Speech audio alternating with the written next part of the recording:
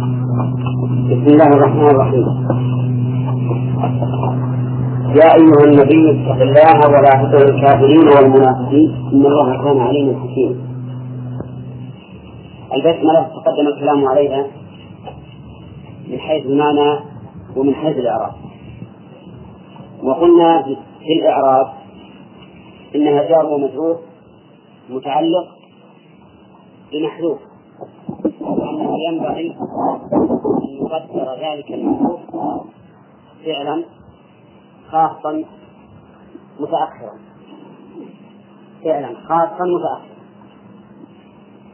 مثال ذلك عندما تريد أن تقرأ تقول بسم الله الرحمن الرحيم، يكون التقدير بسم الله الرحمن الرحيم أقرأ، وهو أحسن من أن تقول التقدير ابتدائي بسم الله الرحمن الرحيم أو التقدير أبتدئ بسم الله الرحمن الرحيم. لماذا؟ لأننا إذا قدرناه شيئا خاصا كان أدل على المقصود، فإن كلمة ابتداء عامة في كل ما يبتدأ به، لكن إذا عينت الفعل وقلت بسم الله أقرأ كان أدل على المقصود. هذا واحد. نقدره فعلا لأن الأصل في الأعمال هي الأفعال، ولهذا تعمل بدون شرط، وأما ما يعمل من الأسماء فإنه لا يعمل إلا بشروط كاسم الفاعل واسم المفعول والمصدر والأشياء. نجعله متأخرا لسببين: السبب الأول التبرك بالبداءة بسم الله، والثاني الدلالة على الحظ، لأن تأخير العامل يدل على الحظ، أو بعبارة أعم لأن تأخير ما حقه التقديم يدل على الحظ. إذن نقول في البسملة كل ما جاء متعلق بماذا؟ المحذوف، ويقدر هذا المحذوف فعلا خاصا متأخرا. فعندما تريد أن تتوضأ كيف نقدر؟ بسم الله أتوضأ. عندما يجب الإنسان أن يذبح ذبيحة يقول تقدير بسم الله أذبح، وعلى هذا فقط يقول بسم الله الرحمن الرحيم، وهنا اسم مضاف إلى الله وهو مفرد فيفيد العموم، ولهذا قدره الشراح لأن المعنى بكل اسم من أسماء الله،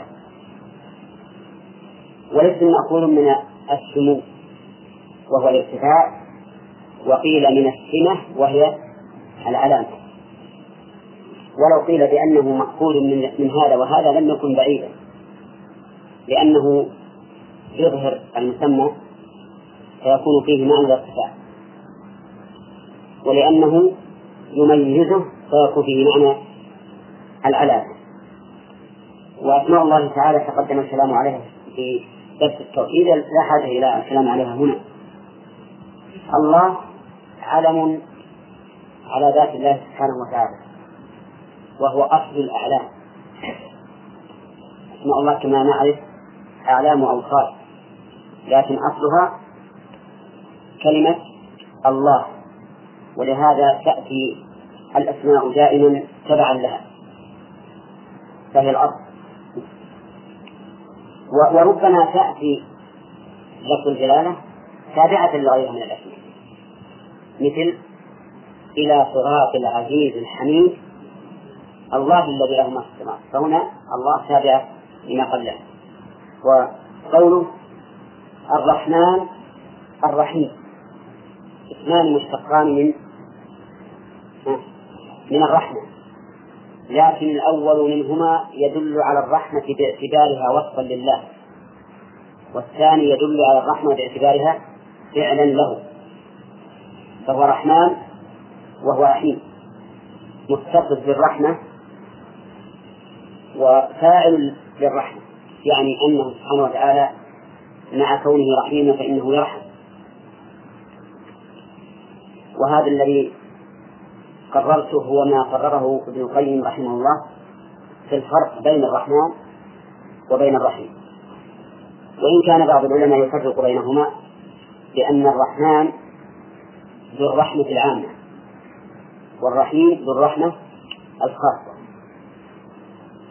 ويقول إنه يدل على ذلك قوله تعالى وكان بالمؤمنين رحيما. لكن المعنى الذي أشار إليه ابن القيم أبلغ وأحسن، ولهذا جاءت الرحمن على وزن فعلان، وهذا الوزن يدل غالبا على السعة والامتلاء، فهو سبحانه وتعالى واسع الرحمة، وهو سبحانه وتعالى يرحم من يشاء، كما قال تعالى يعذب من يشاء ويرحم من يشاء. والبسملة يعني البسملة آية من آيات الله، من كتاب الله، آية من كتاب الله، تأتي في مبتدأ كل سورة إلا في سورة براءة، فإنه ليس فيها بسملة. وذكر أهل العلم أن سبب سقوط البسملة في براءة أن الصحابة رضي الله عنهم أشكل عليهم هل هي من سورة الأنفال أو هي سورة مستقلة، فجعلوا بينهما فاصلا ولم يكتبوا بسم الله الرحمن الرحيم. وهذا واضح، لكن أوضح منه أنه لو كانت البسملة قد نزلت بين سورة الأنفال وبراءة لم يمكن أن تسقط، لأن الله تعالى يقول إنا نحن نزلنا الذكر وإنا له لحافظون. لكن لما أشكل على الصحابة هل هي مستقلة براءة أو من سورة الأنفال وضعوا الفاصل فقط. قال الله تعالى يا أيها النبي اتق الله. النداء هنا للنبي صلى الله عليه وسلم بوصفه نبيا، وقد يناديه الله تعالى بوصفه رسولا، فيخاطبه سبحانه وتعالى بوصفه رسولا في مقام الرسالة كما في قوله يا أيها الرسول بلغ ما أنزل إليك من ربك. والنبي مشتق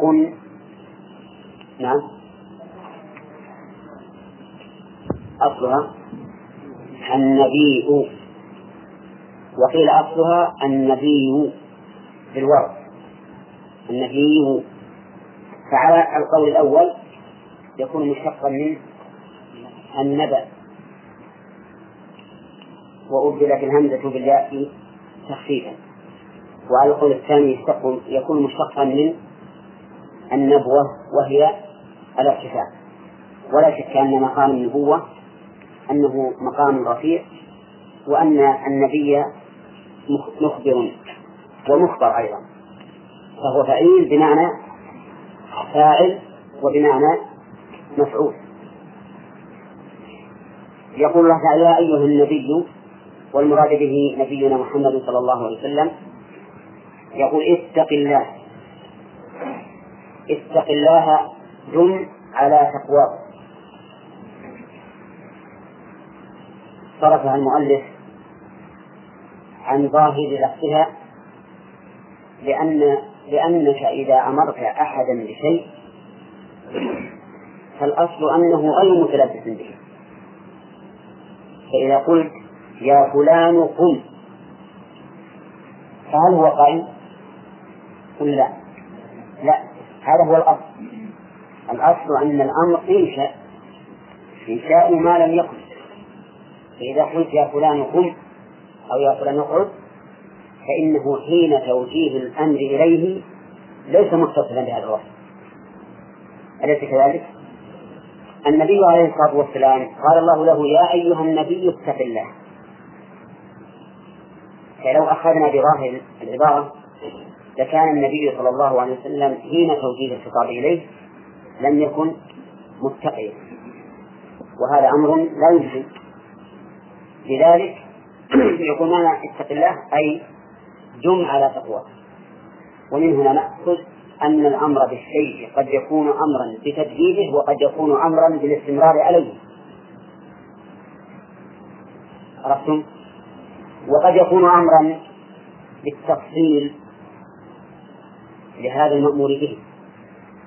فمثلا إذا قلت يا أيها المؤمن آمن، فالمعنى دم على إيمانك وحققه. وفي قوله تعالى يا أيها الذين آمنوا آمنوا بالله ورسوله والكتاب الذي نزل على رسوله والكتاب الذي أنزل من قبل، الأمر هنا يا أيها الذين آمنوا آمنوا بالله، أي دوموا عليه، لكن فيه تفصيل، لأن آمنوا مجمل، ثم قال آمنوا بالله ورسوله والكتاب الذي نزل على رسوله والكتاب الذي أنزل من قبل. فصار إذن توجيه الأمر في الأصل يوجه الأمر في الأصل إلى من لم يكن متلبسا به، هذا هو الأصل. وقد يوجه إليه لطلب الاستمرار، وقد يوجه إليه لبيان التفصيل كما في قوله يا أيها الذين آمنوا آمنوا بالله ورسوله. وقول اتق الله، دائما تأتي التقوى في القرآن الكريم كثيرا. فما معنى التقوى ومن أين هي مشتقة؟ نقول هي مشتقة من الوقاية، ولهذا يقولون إن أصلت فيها واو، فتقوى بمعنى وقوة، هذا أصله. وإذا كانت بمعنى الوقاية فإن التقوى هي أن يتخذ الإنسان وقاية من عذاب الله عز وجل، ولا وقاية من عذاب الله إلا بفعل أوامره واجتناب نواهيه. وعلى هذا فنقول إن المراد بالتقوى فعل أوامر الله واجتناب نواهيه. ومن المعلوم أننا إذا قلنا فعل أوامر الله أوامر مضافة إلى الله، أن الإنسان سينوي بهذا الفعل امتثال أمر الله. وكذلك إذا قلنا اجتناب نهي الله فإن الإنسان سيجتنبه لأن الله نهى عنه، لأن مجرد الفعل بدون نية ليس بتقوى، ومجرد الترك بدون نية ليس بتقوى. لكن لما كان الفعل والترك مضافا إلى الله صار لا بد فيه من النية. اتق الله ولا تطع الكافرين والمنافقين فيما يخالف شريعتك. ولا تطع الكافرين والمنافقين، عطف قوله ولا تطع على اتق الله من باب عطف الخاص على العام، لأن ترك طاعة هؤلاء من تقوى الله عز وجل، فيكون عطفها على التقوى من باب عطف الخاص على العام.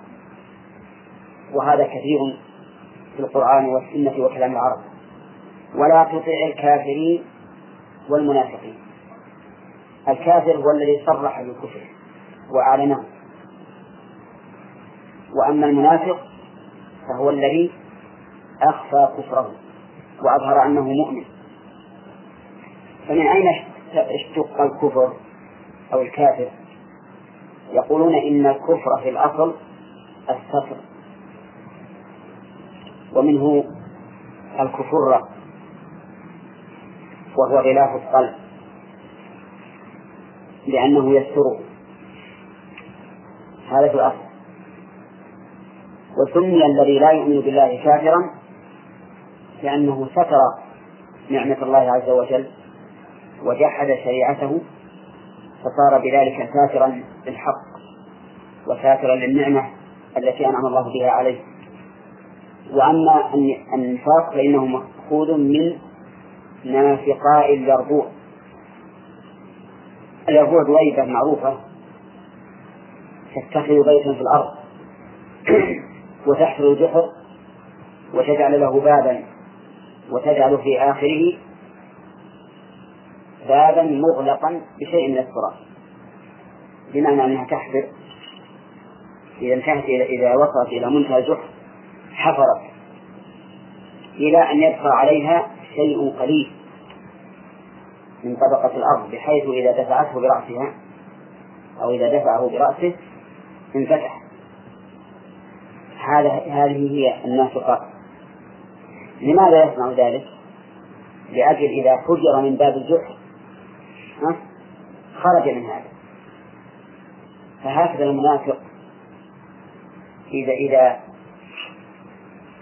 خوطب بالإيمان قال إنه مؤمن فتخلص، كما أنه إذا أتى إلى قومه يقول إنه كافر فيتخلص من ملامة هؤلاء رحمك الله وملامة هؤلاء.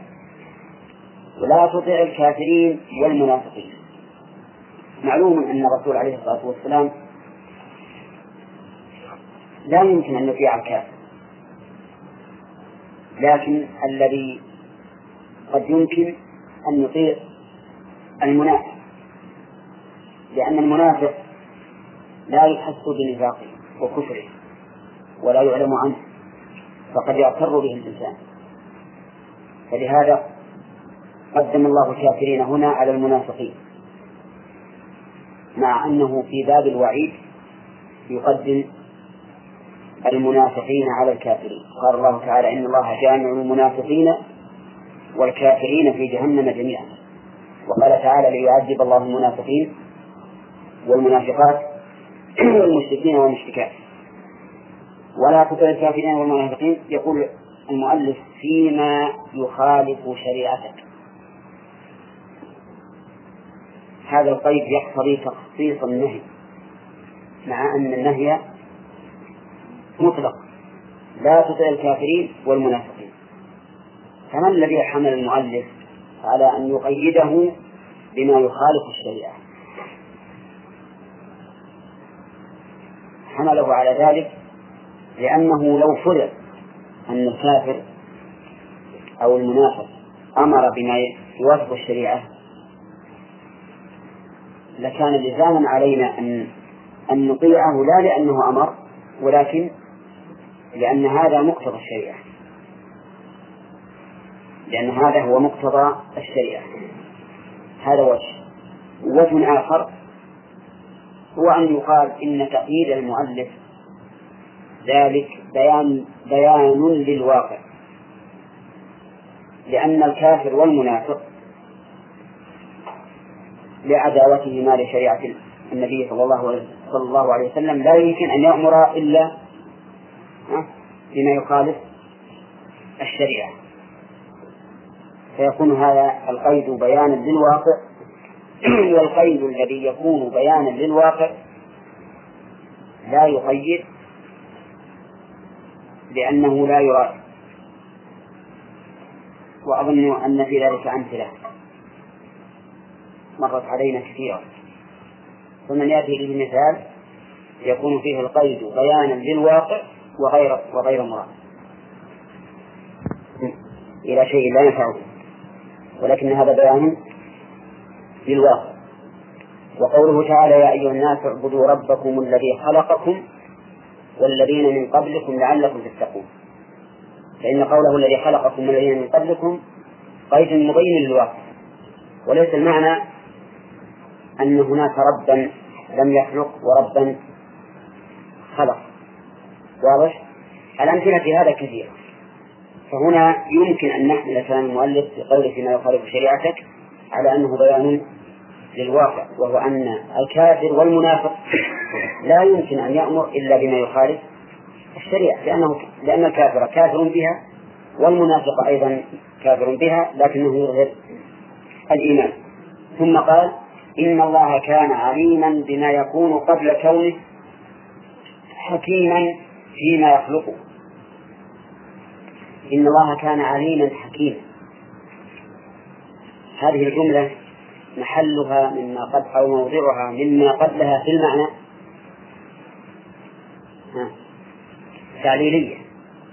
تعليلية، ووجه كونها تعليلا لما قبلها أن الله لما أمر نبيه صلى الله عليه وسلم بالتقوى ونهاه عن طاعة الكافرين بين أن هذا الأمر والنهي صادر عن علم وحكمة، وأنه سبحانه وتعالى أعلم بما يكيده هؤلاء الأعداء من الكفار والمنافقين فلا تطعهم فليسوا أهل نصح لك أبدا. وقوله إن الله كان عليما بما يكون قبل كونه، هل هذا التقييد صحيح؟ ليش؟ لأنه عليم بما يكون قبل كونه وبعد كونه، حال كونه موجودا وبعد كونه حال كونه معدوما. فعلم الله تعالى يتعلق بالأشياء في أحوالها الثلاث: قبل الوجود وحين الوجود وبعد العدم، ولا لا؟ نعم، وبعد العدم. قبل الوجود وحين الوجود وبعد العدم. عرفتم؟ علم المخلوق لا يتعلق بالأشياء في هذه الأحوال كلها. قبل الوجود معلوم أنه لا يعلم، وحين الوجود يعلم أنه لنفرض أنه يعلمه، وبعد العدم قد ينساه، ولا لا؟ فعلم المخلوق محفوف بنقصين: جهل سابق ونسيان لاحق. أما الله عز وجل فإن علمه كامل جملة وتفصيلا في جميع الأحوال، قبل الوجود وحين الوجود وبعد العدم. ولهذا قال موسى عليه الصلاة والسلام: علمها عند ربي في كتاب لا يضل ربي ولا ينسى. فنفى عنه الضلال الذي هو الجهل، والنسيان الذي هو الذهول عن الشيء بعد علمه. وقول إن الله كان عليما، إذا نقول عليما بما يكون قبل كونه وبما يكون حين كونه وبما يكون بعد عدمه في كل الأحوال. حكيما مرت علينا كثيرا وبينا أنه مشتق من الحكمة والحكم، من الحكمة والحكم، وأن حكم الله عز وجل كوني وشرعي، وأن الحكمة نوعان أيضا: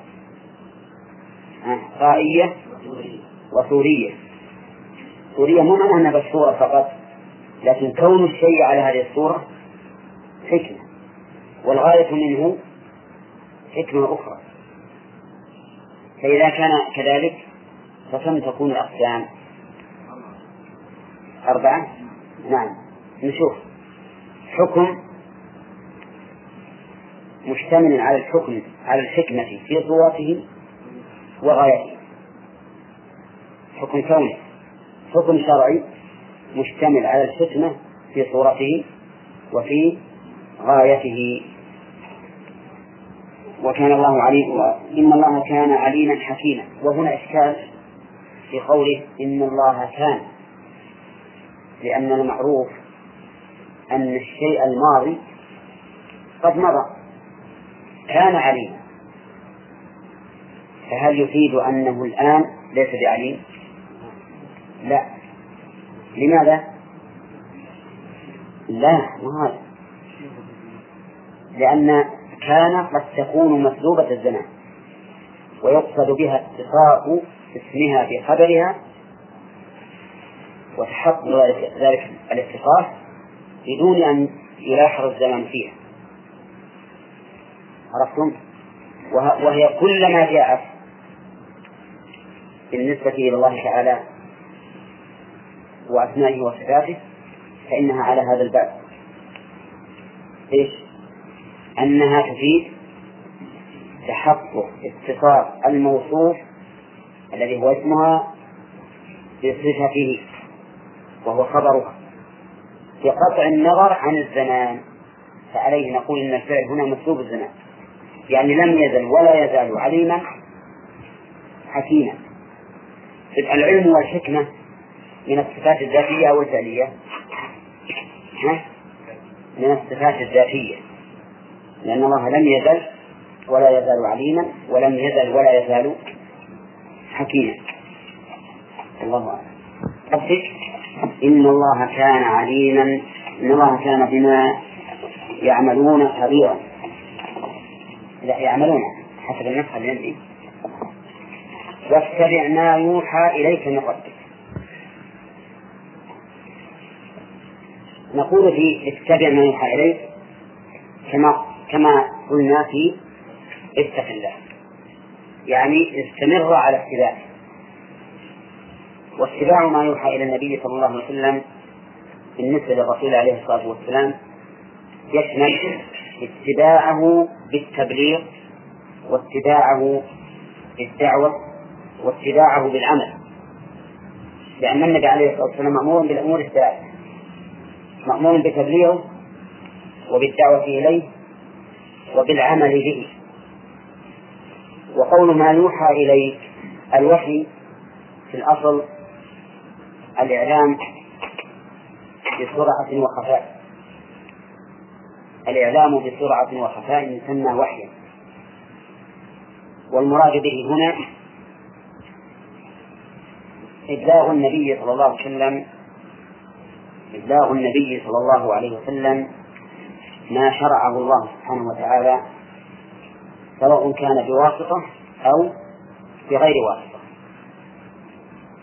ومعلوم أن إبلاغ الله سبحانه وتعالى لنبيه صلى الله عليه وسلم الوحي ظاهر أو لا؟ هو ظاهر للناس؟ لا، لأن الرسول ما يعرف أنه يوحى إليه إلا بما يظهر من علامات الوحي، لكن لا ندري كيف يوحى إليه لولا أنه أخبرنا لذلك. وقول ما يوحى إليك، ما هذه اسم موصول من صيغ العموم، تشمل كل ما يوحى إلى النبي صلى الله عليه وسلم. وقول إن الله كان بما يعملون خبيرا، يفيد أن هؤلاء الكافرين والمنافقين كانوا يحاولون من النبي صلى الله عليه وسلم أن يخالف شريعته، ولكن الرسول عليه الصلاة والسلام قد لا يعلم بذلك، ولهذا قال إن الله كان بما يعملون، أي هؤلاء الكفار والمنافقون بما يعملون خبيرا. والخبير مشتق من الخبرة، وهي العلم ببواطن الأمور، ولهذا سمي صاحب الحرث والزرع سمي خبيرا، وسمي في المزارعة مخابرة، لأن الحب يدفن في الأرض فيكون باطنا غير ظاهر. الخبير هو العليم بماذا؟ ببواطن الأمور. إذن الخبير أخص من العليم، لأن العليم يشمل العالم بظواهر الأمور وبواطنها، لكن الخبير أخص، هو العالم ببواطن الأمور، والعالم بالبواطن عالم بالظواهر من باب أولى. وعندي يقول المؤلف وفي قراءة بالفوقانية، فيقال بما تعملون خبيرا. في قراءة اصطلاح المؤلف رحمه الله أنه إذا قال في قراءة فهي سبعية، وإذا قال قرئ فهي شاذة، وعلى هذا ففي الآية قراءتان سبعيتان. نعم، أنا عندي في قراءة بالفوقانية، عندكم بالإحسانية؟ بالفوقانية، لأن المؤلف أثبت يعملون. هنا نقول في الآية قراءتان سبعيتان، تجوز القراءة بكل منهما. وعندما نقول تجوز فليس معناه أن القراءة بهذا وبهذا على حد سواء، لكن المعنى أن القراءة بهما غير ممنوع، لأن الأفضل أن تقرأ بهذه تارة وبهذه تارة، فإن اختلاف القراءات كاختلاف العبادات. وقد ذكرنا أن الأفضل في العبادات الواردة على وجوه متنوعة مش الأفضل أن تأتي بهذه مرة وبهذه، أن تأتي بهذه مرة وبهذه مرة، لأجل أن تكون قد عملت بالسنة في جميع وجوهها.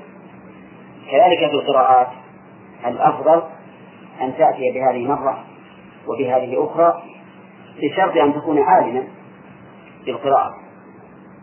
ولكن هذا القول الذي نقوله إنما هو في قراءة الإنسان الخاصة، أما قراءته على العامة فإنه لا ينبغي أن يخرج عن القراءة الموجودة بين أيديه. لماذا؟ لأن العامي لا يدرك هذه القراءات أو لا يدرك اختلاف هذه القراءات، فإذا قرأت القرآن بغير ما بين يديه فإنه سينكر عليك، لكن هذا الإنكار ربما تجيب عنه، لكن سيقع في نفسه شيء من الشك، يقول إذن القرآن ما ضبط، ما دام أحد يقرأ بهذا وأحد يقرأ بهذا معناه لم يضبط القرآن، فيقع في قلبه شيء من الشك. ولهذا ينبغي لنا أن نحدث الناس بما تجبه عقولهم، كما في حديث علي: حدث الناس بما يعرفون أتريدون أن يكذب الله ورسوله. فالحاصل أن الإنسان طالب العلم الذي يعرف القراءات ينبغي له أن يقرأ أحيانا بهذه وأحيانا بهذه. ولكن هل يجمع بين القراءتين؟ يعني مثلا هنا أقول إن الله كان بما يعملون خبيرا، إن الله كان بما تعملون خبيرا، لا، الأفضل يأتي بهذا مرة وبهذا مرة، لأنك إذا جمعت بين القراءتين فقد خلفت، إذ أن من قرأها بالتاء لا يقرأها بالياء، فكيف تجمع بينهما؟ ولكن بعض أهل العلم يقول لا بأس أن تجمع بين القراءتين سواء كانت منفصلة أو غير منفصلة، بمعنى أنه يجوز أن تقرأ في القراءتين بالآية الواحدة، أن تقرأ بالقراءتين في الآية الواحدة، ويجوز أن تقرأ في آية بقراءة قارئ وفي آية أخرى بقراءة قارئ آخر.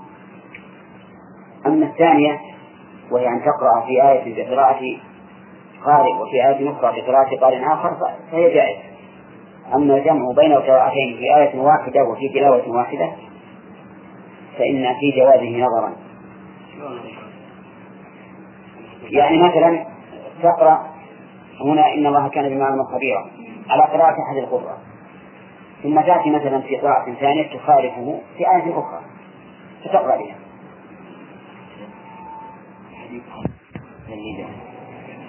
من النداء له، هل مجرد النداء يعتبر تعليما؟ لا. نعم. من ندائه بوصف النبوة، مع أن الأنبياء الذين سواه يناديهم الله تعالى بأسمائه: يا موسى يا عيسى وما أشبه ذلك. أما النبي عليه الصلاة والسلام ما نداه إلا بوصف النبوة أو الرسالة. فإن قلت أليس الله قد قال وما محمد إلا رسول قد خلت من قبله الرسل، وقال محمد رسول الله والذين معه سورة معي. نعم. نعم، هذا ليس مقام نداء وخطاب لكنه مقام خبر. طيب، ويستفاد من الآية الكريمة وجوب التقوى. عيسى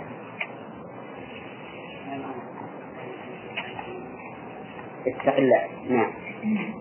ويستفاد منها وجوب التقوى على الأمة.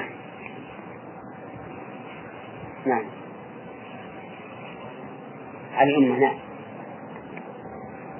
إذا كان الرسول عليه الصلاة والسلام يأمر بالتقوى فغيره من باب أولى. هذا وجه آخر.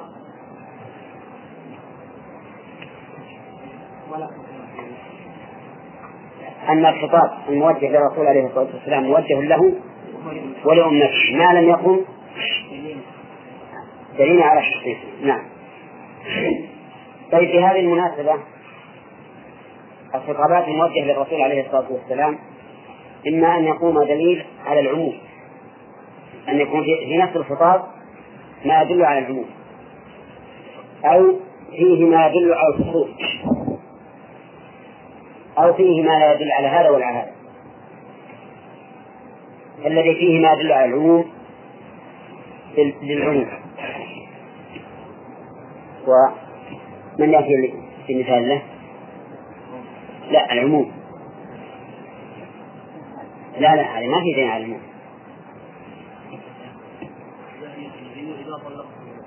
نعم، يا أيها النبي إذا طلقتم النساء فطلقوهن لعدتهن،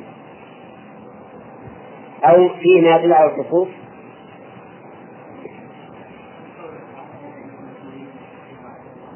نعم صح، نعم لها أمثلة كثيرة.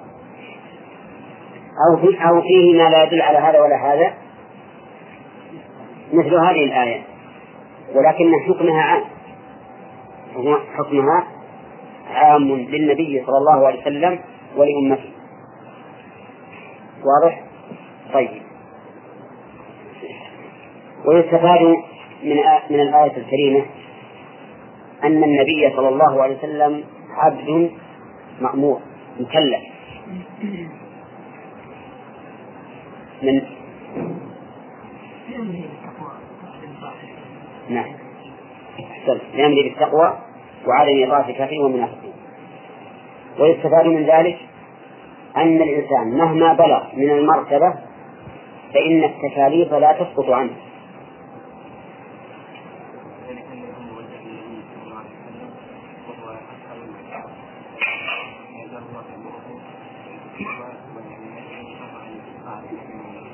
طيب، وعلى هذا يتفرع على هذه الفائدة بيان ضلال أولئك الصوفية الذين يقولون إن الإنسان إذا وصل إلى درجة معينة سقطت عنه التكاليف، ولا لا؟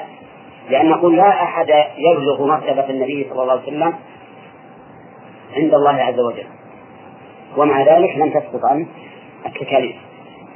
فإن قال إن الله يقول واعبد ربك حتى يأتيك اليقين،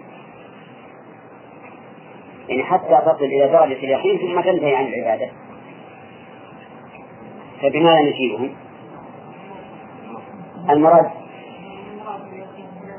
طيب، هل عندك دليل على أن اليقين هو الموت؟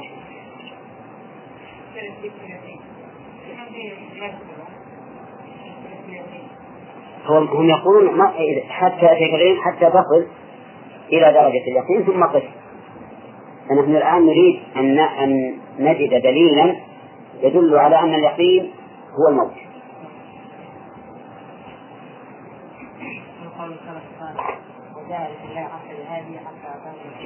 لا هذا قول ثلاث الذين يشتروا من سنة. نعم، قولهم على أصحاب الجحيم. نعم، وكنا نكذب بيوم الدين حتى أتانا اليقين. أتاهم اليقين يعني أنهم وصلوا إلى درجة اليقين؟ أبدا، ما في هذا التكذيب ولا يصل إلى درجة اليقين.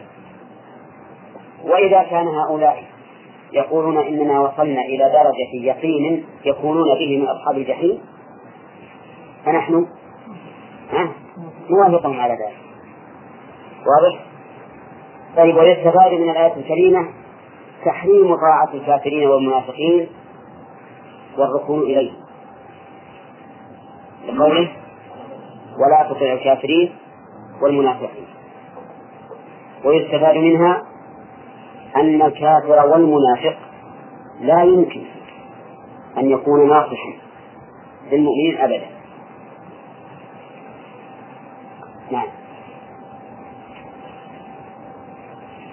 نعم غانم. نعم، ولو كان يمكن أن يكون فيه النص ما نهى عن طاعتهم مطلقة. نعم، لأن الناصح يطاع. طيب، ويستفاد من الآية الكريمة إثبات اثنين من أسماء الله وهما العليم والحكيم. والسؤال الآن: هل علم الله عز وجل خاص بالماضي والحاضر أو شامل؟ الحمد لله. السؤال لم يرد في الشرح: هل علم الله عز وجل متعلق بالواجب أو بالمستحيل أو بالممكن أو بالجميع؟ نعم.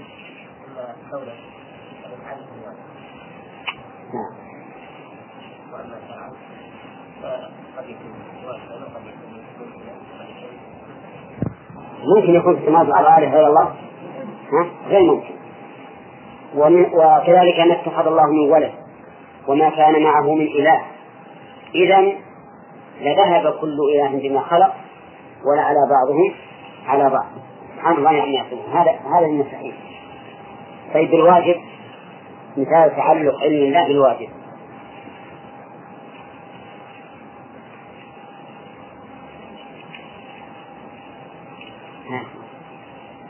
كثير، هذا كثير جدا.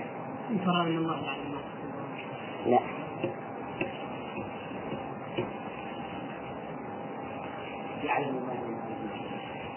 يا أخواني كل ما أخبر الله به عن نفسه فهو من العلم بالواجب، لأن الله يجب له صفات الكمال، فإذا أخبر عن نفسه بهذه الصفات صار متعلقا بالواجب. أما الممكن فهو مثل ما قال الله يعلم ما تحمل كل أنثى وما تغيض الأرحام وما تزداد، هذا من الممكن ولا من الواجب؟ من الممكن، لأن حمل الأنثى وغير الأرحام وزيادة الأرحام ممكن ولا واجب ولا جائز؟ ممكن. إذا فصار علم الله شامل لكل شيء جملة وتفصيلا، حاضرا ومستقبلا وماضيا، واجبا وممكنا وجائزا. ولهذا يقول السفاري في عقيدته: والعلم والكلام قد تعلق بكل شيء يا خليلي مطلقا. نعم. طيب. نعم. الواجب عندهم ضد المستحيل والممكن، لأنهم يقولون على ثلاثة أمور: إن واجبة يعني لا بد من وجوده، وهذا الواجب اللي يثاب فاعله ويستحق العقاب تاركه، الواجب الذي لا بد منه، والمستحيل الذي لا يمكن، والممكن الذي جائز الوقوع وعدمه. طيب. ويستفاد من الآية الكريمة وجوب اتباع ما أنزل على النبي صلى الله عليه وسلم.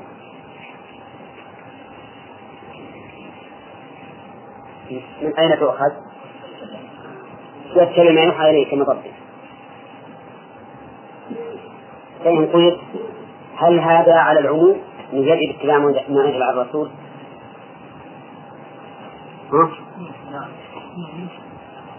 طب إذن يجب أن نرفع الأيدي في الصلاة، ويجب أن نسبح أكثر من مرة. إذن معناه نقول هذا يستثنى منه ما قام الدليل على أنه ليس بواجب، لكن ما صح عن الرسول عليه الصلاة والسلام ولو كان غير واجب يجب اعتقاد مشروعيته،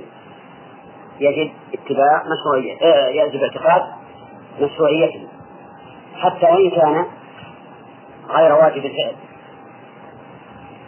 فأنتم الآن فعندنا اعتقاد المشروعية وتنفيذ هذا المشروع. تنفيذ المشروع على حسب ما جاءت به الأدلة، إما واجب وإما مستحب. وأما اعتقاد المشروعية فيما صح فهو واجب. مثلا يجب علي أن أعتقد مشروعية مجازاة العبدين الجبين في السجود كذا، وأنا أعتقد مشروعية الالتفات في الصلاة عند السلام، لكن فعل ذلك يتوقف على الأدلة التفصيلية.